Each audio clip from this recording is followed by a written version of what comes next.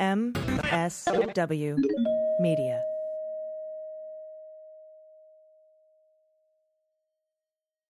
On Wednesday morning, former Trump attorney Michael Cohen was sentenced to 3 years in prison. During the sentencing hearing, everyone in the courtroom, including the federal judge, concluded that Donald Trump directed him to commit crimes. On the same day, federal prosecutors in New York announced an agreement with the company that owns the National Enquirer. As part of that deal, the company agreed that the hush money payments that it facilitated were primarily designed to influence the election. 1 day earlier, Russian spy Maria Butina agreed to plead guilty and cooperate with all state and federal investigations, including the investigation headed by special counsel Robert Mueller. What do these latest revelations mean for the Trump presidency? Let's get on topic.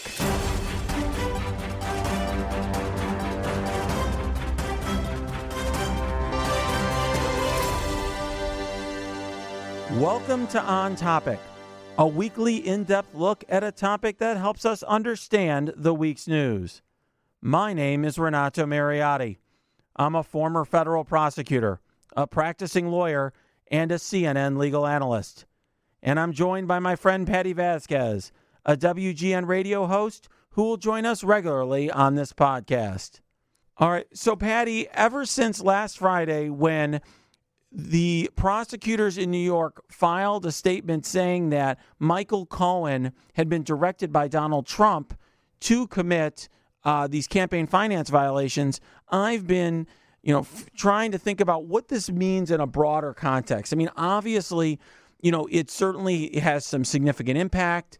I talked about it. We discussed it with Neil Katyal over the weekend. But the question I think has been in my mind: where does this lead us from here? Where is this federal investigation going to go? And I penned a piece today in Politico magazine that I've been working on for a few days because I've been trying to think about what this means. And essentially what I say in there is that I think I agree with a lot of people, including Cohen's attorney in the sentencing hearing today, that said that they think the federal prosecutors in New York are working towards a much bigger target. There's no question that you don't give immunity to the Trump Organization CFO, Alan Weisselberg, or make this deal with the company that owned the National Enquirer, AMI, unless you're trying to work towards something bigger. And my take as to who that bigger figure would be is the person who is outlined in the Cohen charging document as Executive 2. I think we started getting used to, we know individual 1, now we got executive 2. I was wondering about that, why the distinction, why they aren't all individuals, why they're not all executives, but... that is, the Justice Department has no standard as to how exactly people are identified. I will tell you, I used to use letters, individual A, B, C. Occasionally I would have further designations if the charging document was very complicated. Here they're using numbers. So Executive 1 in the Cohen charging document is Weisselberg. And in the charging document, Weisselberg goes to somebody else in the Trump Organization for approval for these payments that are false, that are disguised payments to Cohen. And this individual gives him permission to get the money from, quote, the trust, unquote. So who is that person? Who would the CFO have to go to for approval? It appears likely to me that it's Donald Trump Jr., given that he's the trustee of the president's trust, Donald Trump's trust, but it could be Eric Trump or somebody else very high level. What you could imagine coming out of this is an indictment of that person, whether it's Donald Trump Jr. or somebody else at a high level in the Trump Organization, naming the president, Donald Trump, as an unindicted co-conspirator. Now, some of you who are listening to this might be wondering, wait, I thought everyone's been telling me that Donald Trump already is an unindicted co-conspirator. And what I would say is he's close. I mean, what happened is the federal prosecutor said he directed Cohen to commit a crime. That itself would mean that he was committing a crime in doing that. Right. They said that in a filing. But what an unindicted co-conspirator means is when there's a charging document like an indictment that prosecutors literally say, Michael Cohen conspired with individual 1 or executive 2 or something like that. So they don't name the person, but they charge and allege that person was a conspirator. And that's important because they're essentially saying we believe that person committed a crime and we could prove it. So, I think that's important. Richard Nixon was once named as an unindicted co-conspirator. That had a very significant impact on his presidency. A bit. Yeah, just a bit. I think it would have an impact here. And I think, it's a big moment for me because a lot of the folks who listen to this podcast, who read me on Twitter, who contact me in various ways, want to know, will the president's family ever get in trouble? And I've answered this before and said, it's really unclear. As a matter of fact, the last time we were on with Mimi, who will be joining us later on this podcast, Mimi Rocah, I think we both said, it's not clear to us whether Trump Jr. could ever get indicted.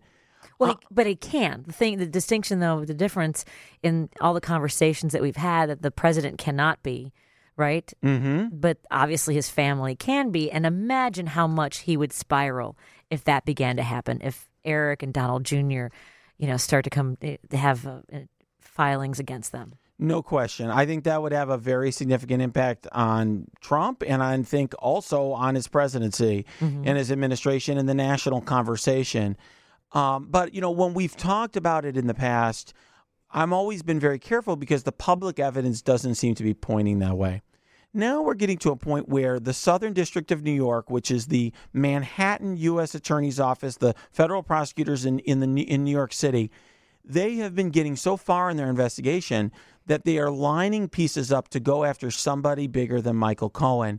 And the obvious person is executive 2. And that person very well could be a Trump family member, which I think is a big deal. So, I think that, it remains to be seen what the effect of that will be. Mm-hmm. But I think that very much tells us, gives us a roadmap as to what may be coming next. So, that to me was really a big takeaway of the last few days. And it also, a lot of journalists have been asking me, what do you see as the biggest threat that the Trump presidency faces? And I remember during our last podcast with Neil, which by the way was once again our highest rated podcast. Thank you, everyone. We're breaking records. Thank you all for listening. But, I said that I thought it was. Neil was more circumspect because he said we don't know what comes out of the Mueller investigation. I guess, I've thought more about that question because I've been asked it so many times. And one thing I just want to say to everyone is, as somebody now who defends people who are in very complicated legal situations, usually involving criminal and civil and all sorts of liability, I would regard the Southern District of New York piece of this to be the biggest problem if I represented Trump, because it is by far the furthest along in terms of where you could see it just with 1 or 2 steps from now getting to the point where it's indicting either, whether it's the president or the people around him. It is getting to that point where you see the Southern District of New York line up Cohen as a cooperator, line up Weisselberg and get his testimony, get a deal with the company that owns the Enquirer called AMI, lining up all their ducks in a row so that they are able to charge somebody else. And that is somebody else, by definition, is going to be somebody high level in the Trump organization. Whereas with Mueller, look, who knows what evidence that Mr. Mueller has, but we don't know what that is. We don't know where he's at with that. Right now, he seems, focused on building charges against Corsi and Roger Stone. It may be some time before he gets down the road to wherever he's going to lead. Whereas here, I know if I'm a lawyer representing Trump, I'm working overtime trying to figure out what my defenses are to these various violations.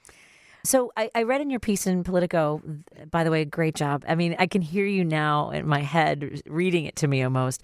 But you mentioned the beyond a reasonable doubt factor that prosecutors have to leap over. So what would it take in this instance to, whether it's Donald Trump or somebody else in that close circle, to be indicted for something? So, ironically, let's just focus on the campaign finance violation for a minute. Ironically, the part that I think the prosecutors seem like they have pretty well nailed down is that they have to prove that these payments, these hush money payments, were made primarily to further the campaign or the election. Okay, so they were made to influence the election in some way, and that's something, ironically, that a lot of Trump's defenders have been talking about, as a potential defense. That hey, there's this John Edwards defense. That essentially you were doing it to avoid embarrassment, not to influence the election. I always thought that was kind of dubious defense here, because these payments were made right before the last presidential debate, very late in the election season. These affairs had happened over a decade earlier. The women had, at one point, I think Stormy Daniels had come forward before, and they didn't try to pay her off years before. Trump is somebody who, frankly, had not hidden the fact that he had relationships, extramarital relationships in the past. So it didn't strike me as the strongest defense here.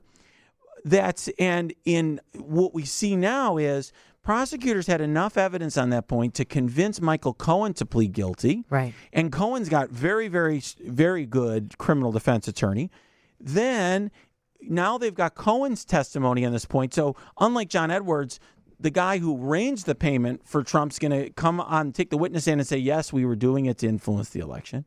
And now they've got the company that the National Enquirer that was facilitating these payments is going to come in and say, yeah, that was the reason behind this. That's very damning on that point. So the question is, what would they need to prove? Well, they would need to prove that Trump knew that these payments were against the law in some way or wrongful. And that can be a challenge here, because Michael Cohen is a lawyer. I don't believe he was acting as a lawyer here, at least based on what the Southern District of New York has told us. And, he certainly was not somebody who you would go to for advice on election law. Right. But I think, thinking about it is somebody, if you're on the other side here, now that I represent criminal defendants at times, the fact that a lawyer is involved is something that Trump's attorneys can point to and say, look, he knew an attorney was involved and in on this. He would never have thought that an attorney would break the law or would risk going to prison. So the fact that he got his attorney involved and his attorney was facilitating this, that he was a busy guy and he just thought it must be okay if his attorney was involved. That you may be like, come on, or whatever, but all you need is one juror out of 12, to be convinced by an argument like that. And Trump is a guy, when he's running for president, I mean, that's as busy as somebody could get. Sure. If you put yourself in the shoes of a juror hearing all of this in a courtroom, it's possible. So I think what prosecutors would have to show is Trump's mental state if they were bringing this. Now, of course, the bigger issue that looms beyond all of this, or behind all of this, is whether or not Trump could be indicted while in office. Before we started recording this, I read an excellent thread written by Neil Katyal, who was our last guest on this subject, the former acting Solicitor General. And he has all sorts of really interesting arguments and ideas as to why that may not apply in this case. And I think they're all really interesting. I will just say, a lot of you have been asking me, well, what are your thoughts on this, Renato, et cetera? I guess I would say a couple things. First of all, this situation has never really come up where you had a prosecutor who either indicted the president or intended to, and a court, much less the Supreme Court, was tasked with making a decision regarding this question. Mm-hmm. So a lot of this is by its nature speculative. There's nothing in the Constitution that says one way or the other about this. And Neil has very interesting points, and he's certainly argued these sorts of complicated issues before the Supreme Court in a way that I haven't. And the short answer is I don't know whether Neil Katyal could convince 5 Supreme Court justices or 9 Supreme Court justices of any of these things. And I try to be very real with all of you and only tell you things that I feel like I can be pretty confident about. So one thing, all the stuff that I'm telling you, I can about what's happening in the courtroom and how federal investigations work, I can be pretty confident that I'm telling you things that are pretty straightforward. That is far from straightforward, and it is anyone's guess as to how the Supreme Court would rule on that issue. But he's got very interesting thoughts, and I'd encourage all of you to check them out on Twitter. I retweeted his thread, so you can look at my feed and find it there. Mm-hmm. I will say, though, we've been analyzing a lot of this through a campaign finance lens, and I think that's interesting. One thing I will point out is that if you read the Cohen charging documents, and I mentioned this briefly in the Politico piece, that there appear to be other potential crimes involved here in addition to campaign finance. So, one thing that really leaps out to me as a former federal prosecutor who used to investigate white-collar crime like this is that there were false entries in the books and records of Trump Organization related to these payments. So they inflate the numbers to Cohen. They misdescribe what the payments were for and about.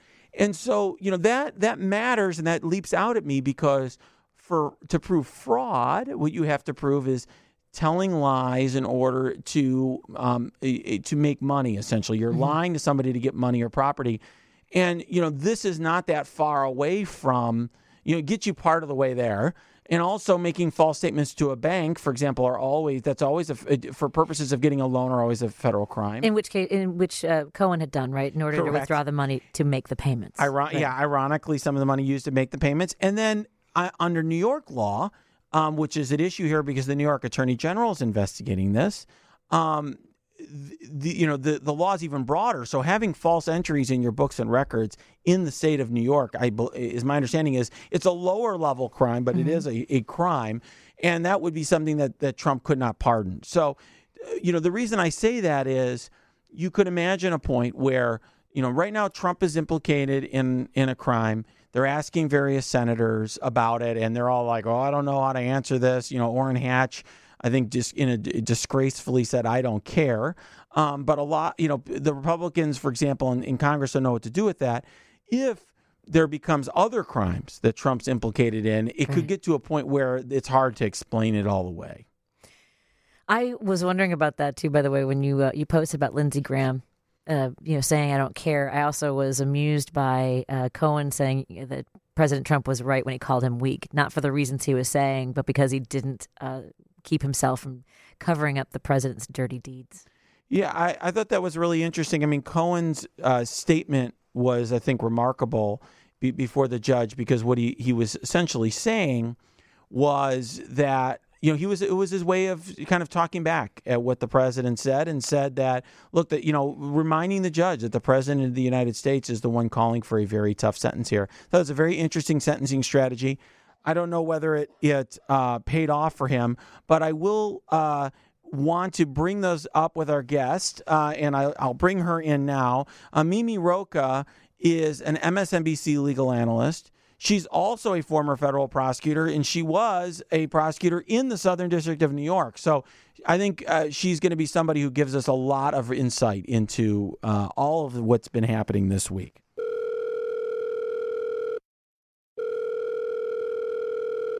Welcome to the show, Mimi. Thanks for coming back on.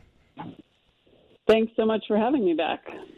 So, earlier today, Michael Cohen was sentenced. He got 3 years in prison.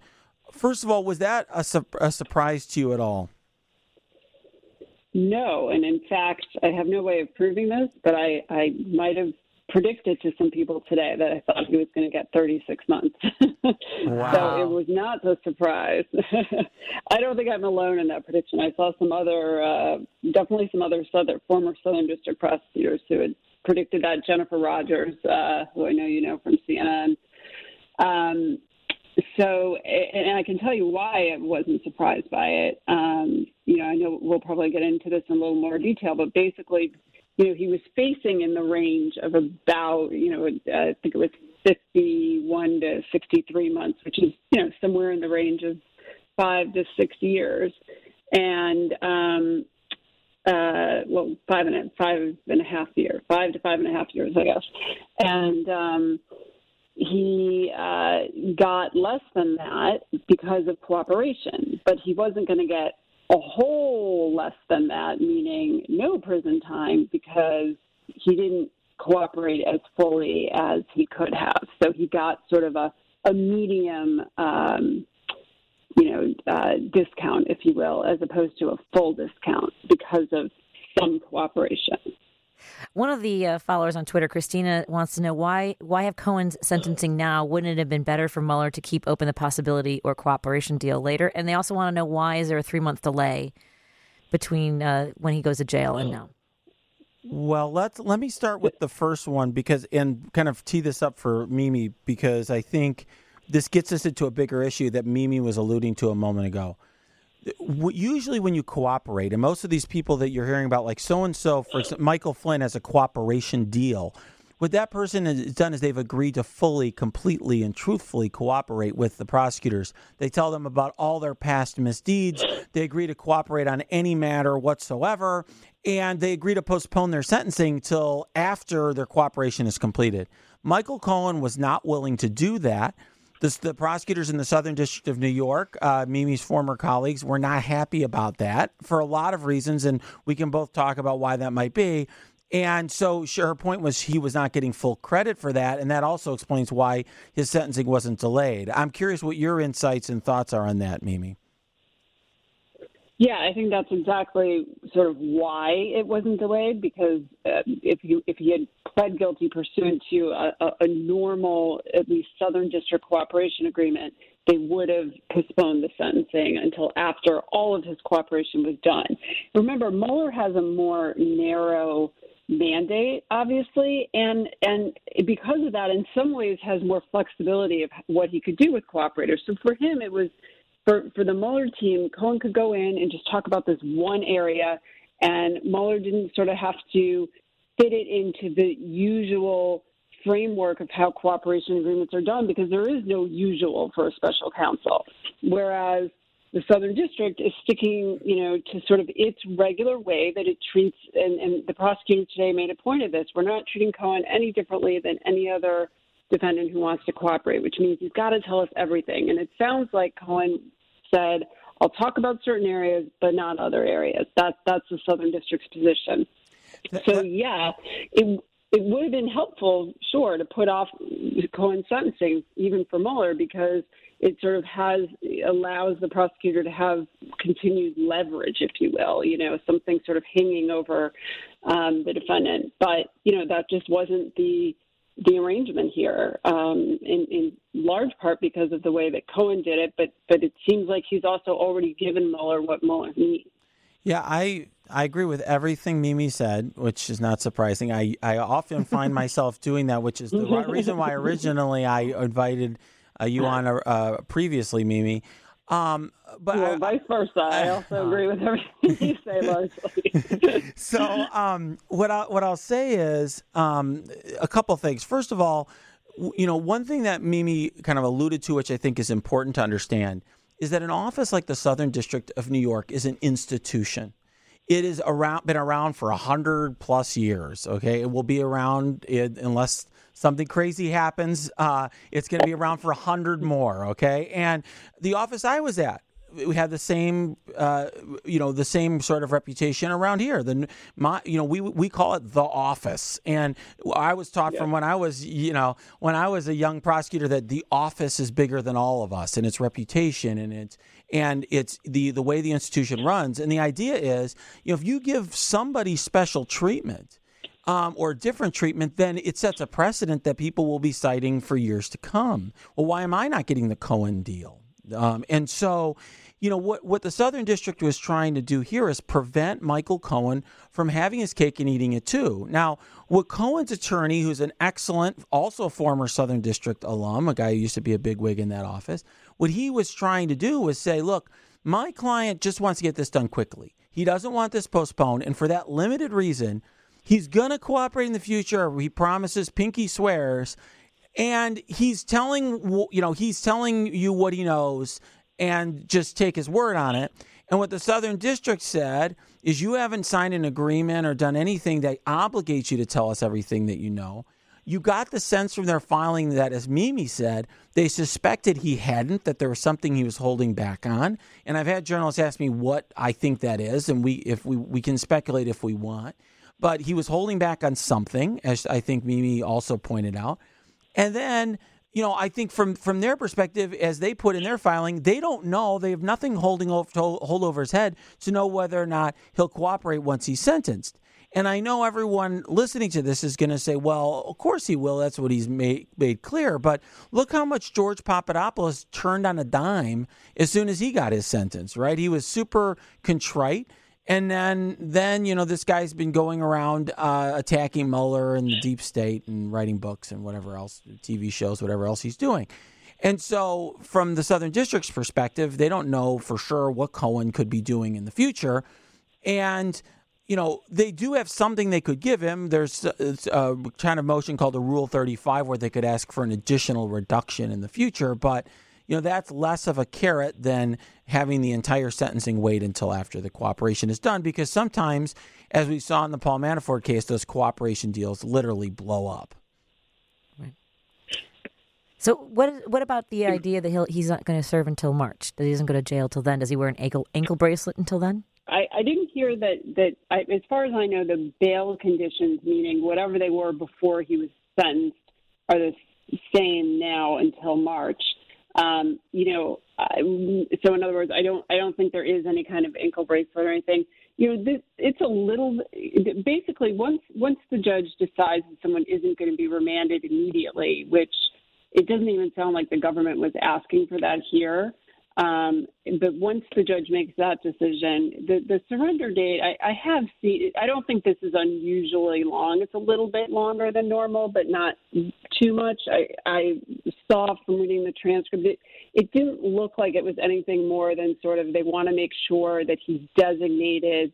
He has the facility where he's going to be serving a sentence actually designated, so he doesn't have to go into a pretrial facility like the MCC, like a local federal prison here, which is not as nice, frankly, as the federal prison where he will actually be designated. Now, it could also, maybe part of why the government didn't object is it will also allow Cohen to meet more easily with Mueller if he needs to, or Congress. I mean, there's all sorts of sort of other reasons that I can think of that a prosecutor in this case would want, that would not mind having the defendant out. So that may have had something to do with it, but it looked like it wasn't much of a debate, at least on the record in the sentencing. Mimi, I'm curious if the practice in New York is the same here. So in Chicago, I handled, mostly white-collar type prosecutions of the sort, like we were dealing with in the Cohen case. And I think it was pretty standard for defendants to not be remanded, to have a report date. And I think a lot of my listeners are more concerned about flight, the possibility of flight, than I was as a prosecutor by the time I was a senior prosecutor, because I realized that people like Cohen had a lot to lose by fleeing.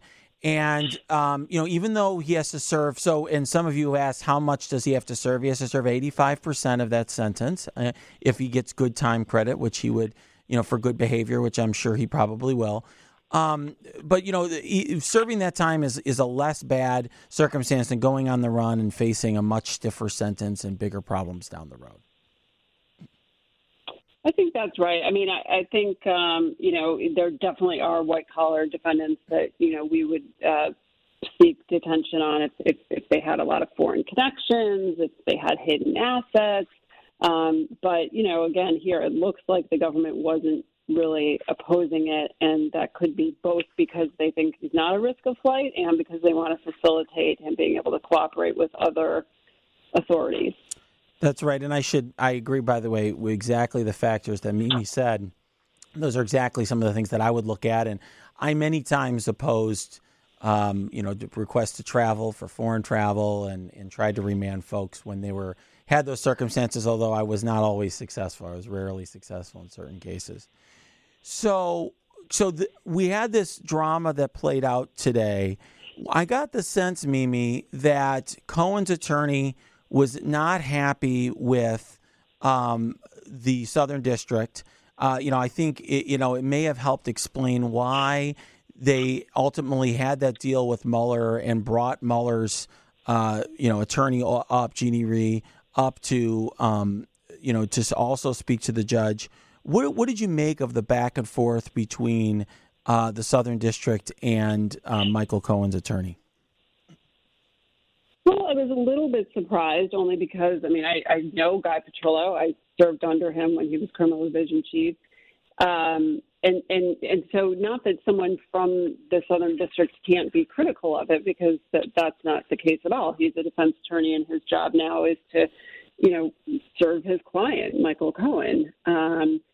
But what I was surprised by is that the argument he seems to be making is essentially, he had some line in there about, the small gods give us, cooperation in the Southern District, and God forbid you should, cross that, or I forget the exact line, but he was basically saying the system that the Southern District has, which is pretty unique to the Southern District, I think, in how rigid it is, right? It is, you must come in and tell us everything you ever did that could possibly be illegal.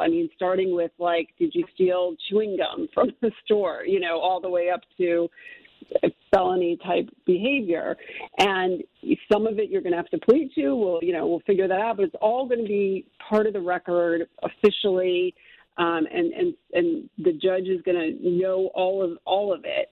And you don't get to pick and choose which areas. And that seems to be what Cohen has done, right? And Petrillo, his lawyer, seemed to really be taking issue with the rigidity of that process. And it is rigid, and it's not like the Southern District hasn't faced criticism for that before. It happens to me all the time. But you say, look, this is, as you said, Renato, this office has been around for hundreds of years. This process has been in place for decades. And it's a scary proposition for defendants to have to come in and plead guilty and tell the government more than what they at least think the government already knows, and implicate other people and themselves in further crimes. But at the end of the day, the defendants who end up doing the least jail time are the ones who take that leap of faith and do that. And it does work out the best for them. And I think Michael Cohen sort of learned that lesson today, and it's a harsh lesson to learn, because had he done that, there's no way to know for sure. But I think there's a better possibility that he would have ended up doing very little to no jail time, even if he had implicated himself in further crimes. And that sounds kind of counterintuitive. So what I was surprised by was the fact that Petrillo was taking issue with a system that he knows, well how it works. Indeed, and probably enforced it when he was criminal division chief. Absolutely, right? Absolutely. But, he's representing his client now. Of course, I'm sure his client is very disappointed by it and wants to have it both ways. But I do think one important thing to point out to people is that while, it seems like and there's been some sort of analysis and reporting of this sort of rift between the special counsel's office and the Southern District with respect to Michael Cohen and these very different views. And I don't think that's the case at all. It sounds to me like both the Southern District and the special counsel's office are saying Michael Cohen provided truthful information with respect to the areas that he told us about. And for Mueller, that was enough, because there were only certain areas that he needed information, and as we just explained, he wasn't seeking beyond that. For the Southern District, that wasn't enough. Not providing full information is essentially, it makes you not sufficient as a cooperator. But it wasn't that he wasn't truthful. I don't think they had different views about him and his credibility in the information he provided. I think that's sort of an important point to make. I think so, too. And, one thing I'll say, first of all, that is the exact same system we have in Chicago, in the Northern District of Illinois. The same requirement. You have to come in and tell everything about everything. And I think part of it stems from the fact, and I want to make sure listeners understand, they've probably, if you've been listening to the podcast, you've heard me refer to the fact that sentencing, when the judge sentences someone, they have to look at all of the factors of that person, including the history and characteristics of the defendant. And I think prosecutors, at least here, and I'm sure in the Southern District, feel that in order to be able to tell the judge everything about that person, so that this way they can fully evaluate the person when they sentence them, they need to know everything as well. Now, I think that kind of dovetails with something that One of the listeners asked on my thread when I asked, on Twitter when I asked for questions today, which I think Patty noted as an excellent question, which was how much of the sentence is for the campaign finance violation and how much of it is for the other pieces of it. So let me just explain how federal sentencing works, and Mimi will correct me if I'm wrong, which can happen from time to time. So essentially, the judge calculates the guideline range. Mimi talked through the guideline range earlier, 51 to 63 months here. That's computed through a lot of factors and all of the different the different offenses and various factors. Not every factor you might think of, but a lot of factors are computed into that. And also Mr. Cohen's criminal history. But the judge doesn't just look at the guideline range and decide, okay, I'm just going to go with that. Just like the judge did here, the judge can go below or above the guideline range. And the judge is required under law to consider a set of factors that are very, very broad, which if you've been listening a while, you've heard me talk about like the history and characteristics of the defendant, the nature and circumstances of the offense, essentially everything under the sun. And they're contained in a pre-sentence investigation report, which is that document you've heard me talk about both in the Politico piece and in last week about where that the probation office comes up with that contains all of the details about Cohen and the crimes, including the direction of Trump as to those payments. So we can't be sure what part of the sentence relates to one part because the judge is considering the whole kit and caboodle when deciding to give Mr. Cohen 36 months. And the judge is not going to piece off what factors led to what pieces of that sentence. Is that right, Mimi? Yeah, I think that's exactly right. It's the whole bag approach, not there's no sort of separate buckets to put it in. So, Mimi, let me ask you, because before I brought you in, I gave everyone my view of where this is going to go next. And I wrote this piece in Politico magazine today, and I talk about how I, think they're building towards a case against Executive 2 in the Cohen indictment. What is your sense of what the Southern District is going to do next? Because you saw Guy Petrillo, Cohen's attorney, alluding during the sentencing to the fact that they're continuing to build towards something, and he seemed frustrated with that. Yeah, that's right. I think it seems to me like the Southern District is not done. That's the most certain thing I think we can say. We know that by revealing this, we haven't really talked about this yet, but they revealed another piece today in addition to the Cohen being sentenced. They revealed this non-prosecution agreement with AMI, the Enquirer company National Enquirer company that was involved in this campaign finance scheme. And that seems to be a cooperation agreement, essentially. So it seems that AMI and David Pecker, the chief of AMI, are cooperating. And the question is, well, who are they cooperating against? And who is Cohen, according to Petrillo, continuing to cooperate against? Mm-hmm. And we know that when Cohen pled guilty, and we know from his documents that the Trump Organization and Executive 2, as you say, are implicated in these schemes that Cohen has now pled guilty and been sentenced to, and AMI has sort of admitted guilt to through this non-prosecution agreement. And they're implicated in the sense that they were used in a way to design the payments to these women so that they would be essentially, it was part of the process of hiding the payments to the women or trying to hide them through the Trump Organization and labeling the payments as something else falsely from the Trump Organization.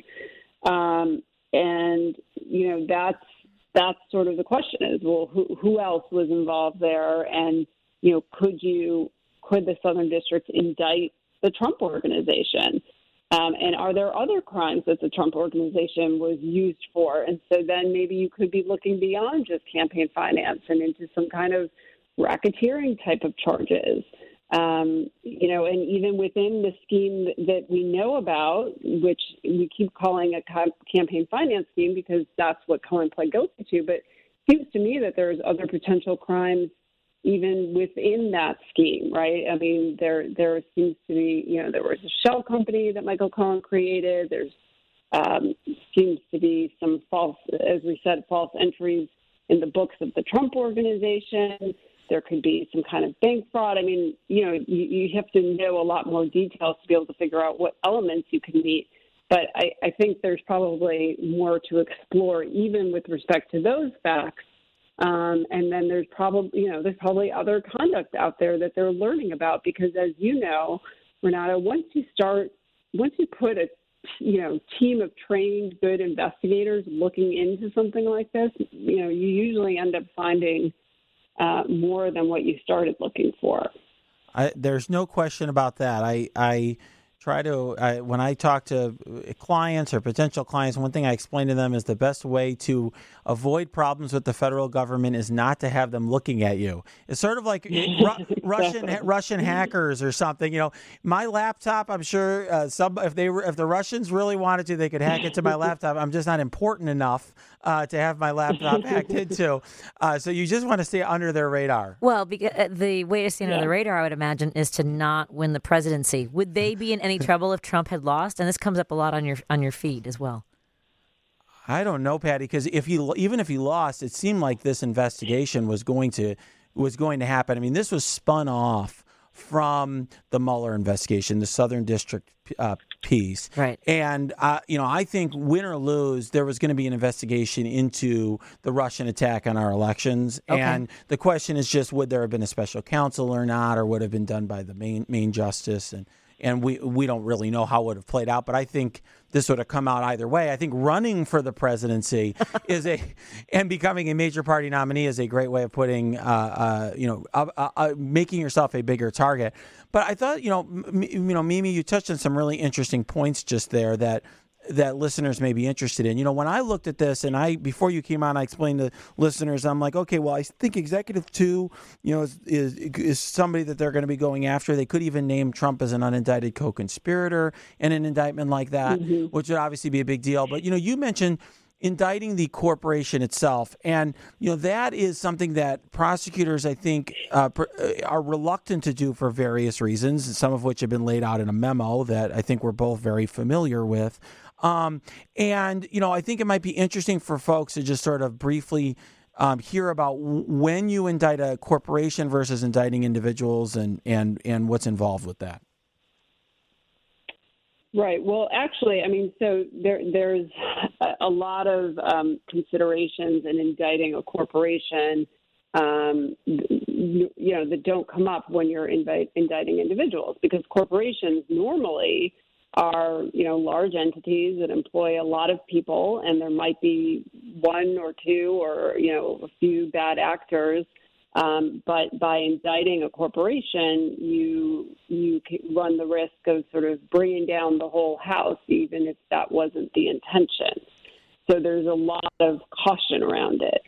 That wouldn't go ahead. I was going to say that's exactly right. So, one thing that the Justice Department, I think, has been doing for a while, and they've formalized this in recent years, is they have focused on indicting individuals and not indicting corporations. Because, first of all, you can't throw a corporation in prison. It's much more effective to actually go after the individual wrongdoers. There's a famous memo that Sally Yates penned called the Yates Memo that essentially wrote down what was already at least the practice in my office, which was to focus on individuals, not on corporations. And then there's a whole lot of factors that there's a prior memo called the Phillip Memo that is set forth that Justice Department lawyers, prosecutors follow, that essentially gives you a list of factors you look at when indicting a corporation. And I had to look at those factors many times, and you almost always come out in favor of not indicting the corporation for essentially the reasons that Mimi said, which is you have a lot of shareholders, a lot of employees, a lot of collateral damage that would be caused by that prosecution. You're better off prosecuting the individual wrongdoers, because any corporation usually is bigger than just one or two people. But here, you could imagine it being less of an issue if the entire top brass of the Trump organization are involved, and it is not a publicly traded company, so it is a smaller enterprise. Exactly. Yeah, I was going to say, I think some of the traditional concerns aren't raised with the Trump organization because it's smaller and it's family-owned and operated, as far as I can tell. Yeah, exactly right. I mean, there's a lot of employees of the Trump organization, people who do all sorts of jobs there and are just trying to make ends meet. And certainly that would be the sort of tough decision that prosecutors would have to come to as to who to indict, whether you indict the corporation or the individual in a situation like that. Now, let's talk a little bit about this AMI agreement that came out today. People are asking a ton of questions about that, Mimi, and I will say one thing that folks should understand and put into context is the kind of non-cooperation deal that AMI got is a very good deal. It's the sort of deal that when you're on the other side, that clients are hoping that I can get them all the time, where you just pay a little bit of money or something like that and agree to help the government and you don't get prosecuted. Do you want to kind of give some context about how those deals are usually handled by the Southern District? Sure. I mean, again, I think that this goes to the issue we were just talking about sort of the caution in indicting or not indicting corporations. Obviously, AMI is a corporation. And, really what they did here is they did sort of it's basically a cooperation agreement, but without an actual plea to a crime. And for corporations, that is somewhat common, a common outcome, I would say. So, I think, again, this is the Southern District sort of doing what it has done traditionally with, parties before it, subjects, targets, same way they said that they were treating Michael Cohen and no differently than anyone else. So, it's a kind of immunity, basically. It essentially gives the company immunity because they're covered by this, and so they're not facing exposure as long as they stick to the terms of this agreement.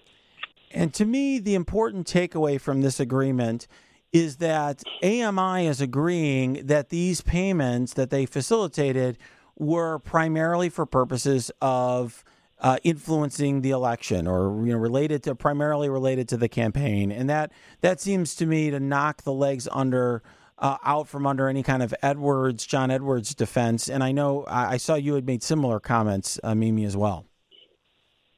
Yeah, absolutely. I mean, I as soon as I heard about this agreement, and so what you have now is first Michael Cohen said in his plea.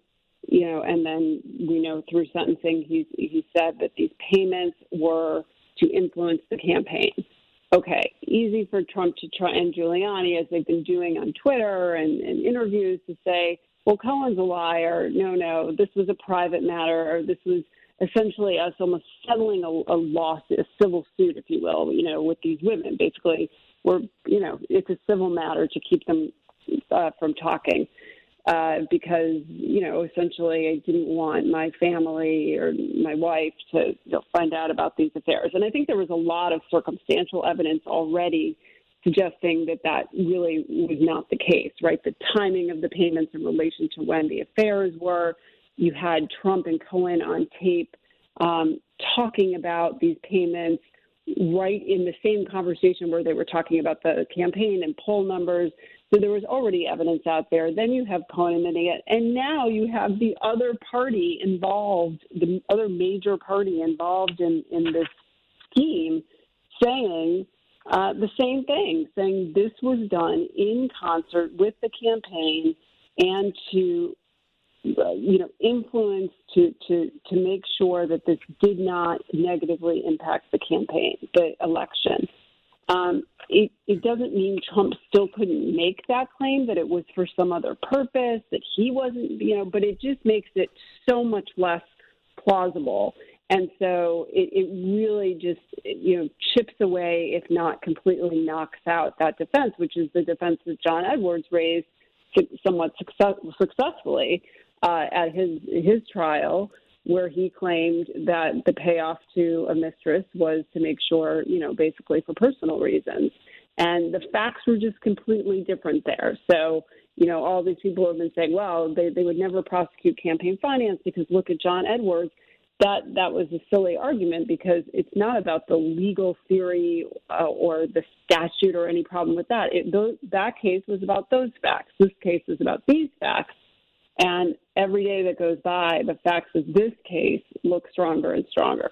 Yeah, I always thought that was such a silly argument. I mean, I think maybe it's easy for folks to understand, and that's why Trump's defenders have been repeating it. But what the Edwards case showed me, and really the way I would look at it if I was being candid and I represented Trump, is this is telling me that not only the FEC regards these things potentially as campaign finance violations, but the Justice Department has decided that they may indict people for these sorts of payments.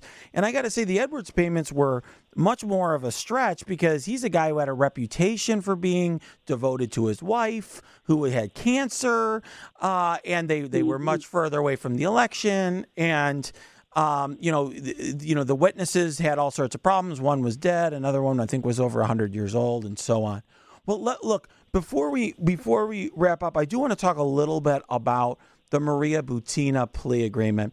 I thought it was interesting. One of the things that I would mention, to folks, it was I think a bit of a surprise, although it's been telegraphed for a few days now. To me, what I thought was interesting is it's a full cooperation deal. Supposedly, she's agreeing to cooperate with all federal, state authorities, including, that would mean Mueller, anyone. And, she's somebody who's been photographed with everyone from Trump Jr. to Rick Santorum. She asked a question of Donald Trump, the head of the NRA, the National Prayer Breakfast folks. There's a lot of potential people she could provide information about. Yeah, look, if the reports that she is cooperating turn out to be, accurate, and I'm sure that this is what reporters are hearing. It's just I won't, until I actually, as I would say this back when I was a prosecutor too, until she actually pleads guilty and I see the plea agreement and it happens, you don't want to sort of check that box yet. Because anything can happen. And we know her plea, in fact, was put off by a day or two. So, that could be for no reason, or it could be that there's some bumps in the road. So we want to sort of use that caution a little bit. But if it happens, I think it has the potential, like other things that have happened in this whole saga and investigation, to be very, very significant because she seems to be a very direct link between Russia, the Kremlin. I mean, despite Putin claiming he doesn't know who she is, which is just completely implausible, between that side and, certainly powerful people here in the United States, and it seems even a direct link to Trump and the campaign, because she, in fact, said explicitly that was something she was trying to facilitate, and we don't yet know how successful that was, but we have some idea that it might have been successful, in part because, as you say, she showed up, somewhat supposedly randomly in 2015, and in this seeming rehearsed interaction with Trump, he called on her for a question, and she asked him about his position on sanctions towards Russia, and he gave the answer that Russia would have wanted to hear, which was essentially, I don't think we really need those sanctions. We can work around them.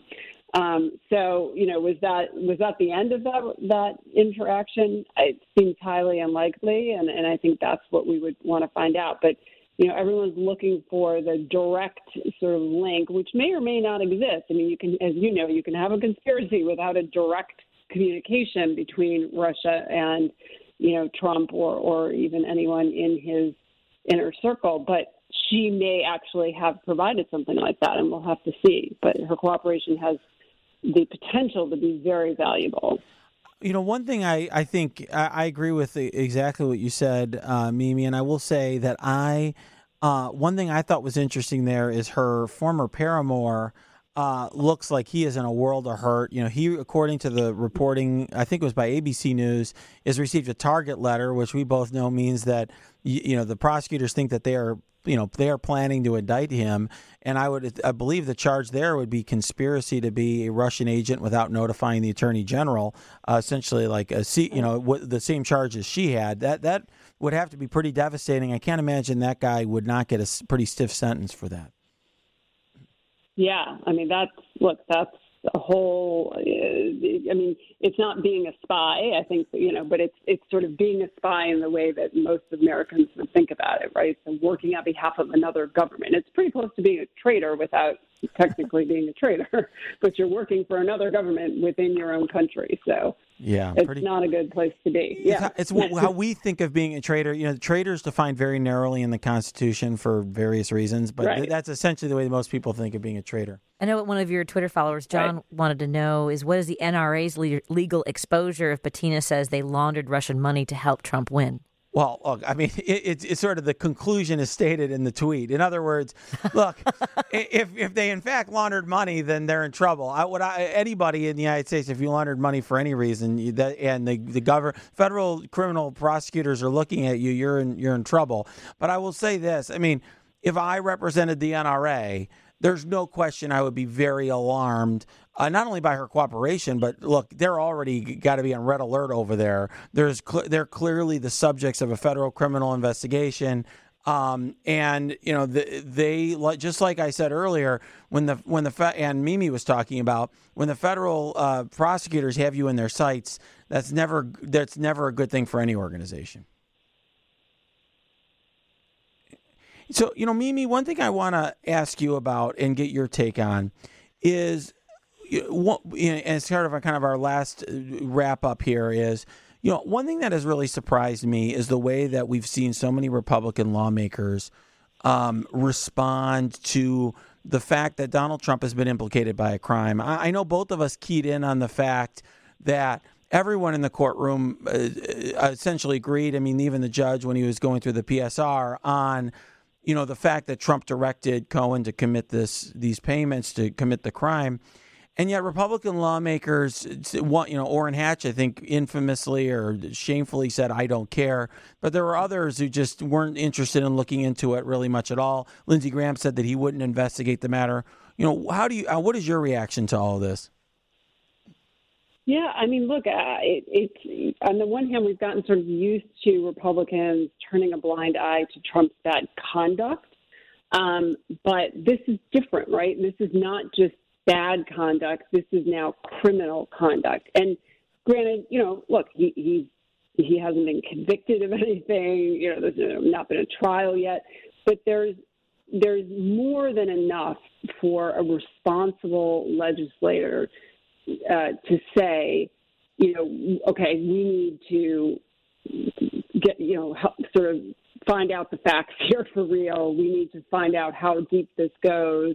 It's something indicating that they're taking this seriously, because it's not just the say-so of Michael Cohen. It's not even, not that I buy into this at all, but they can't even write this off as, this politically motivated witch hunt, because this is a career prosecutors. This is an office that this is what they do every day, like other U.S. attorneys' offices around the country, and they do it with Democrats and they do it with Republicans, and, it just doesn't matter.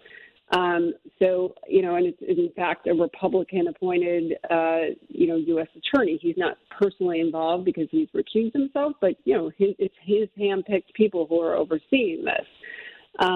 And as you and I both noted, we have the federal judge sort of adopting those set of facts that the government has put forth.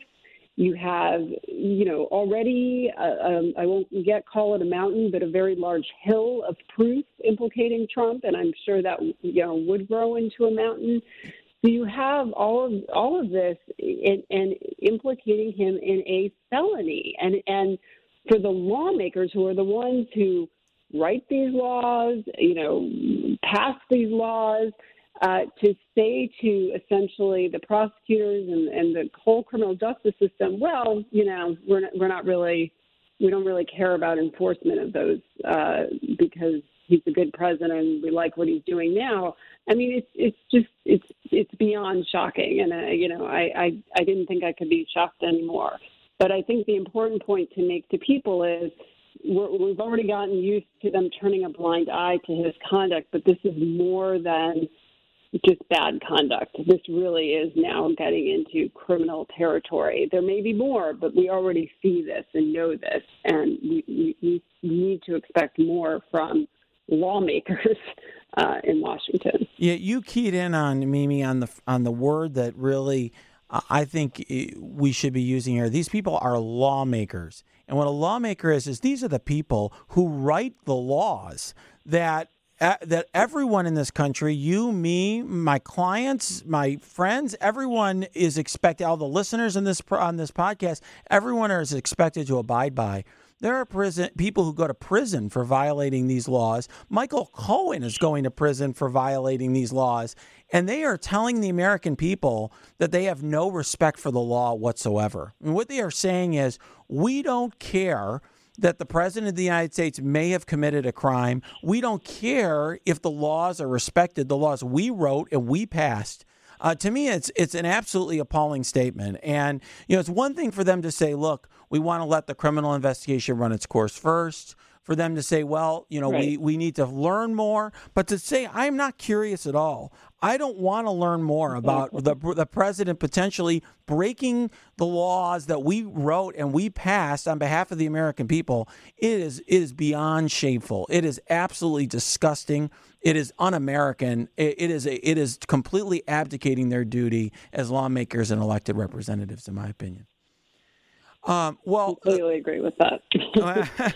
Well, Mimi, I can't tell you how much of a pleasure it was to have you back on our podcast. Thank you so much for helping us break this down on short notice. Yes, it was incredible. No problem. This was fun.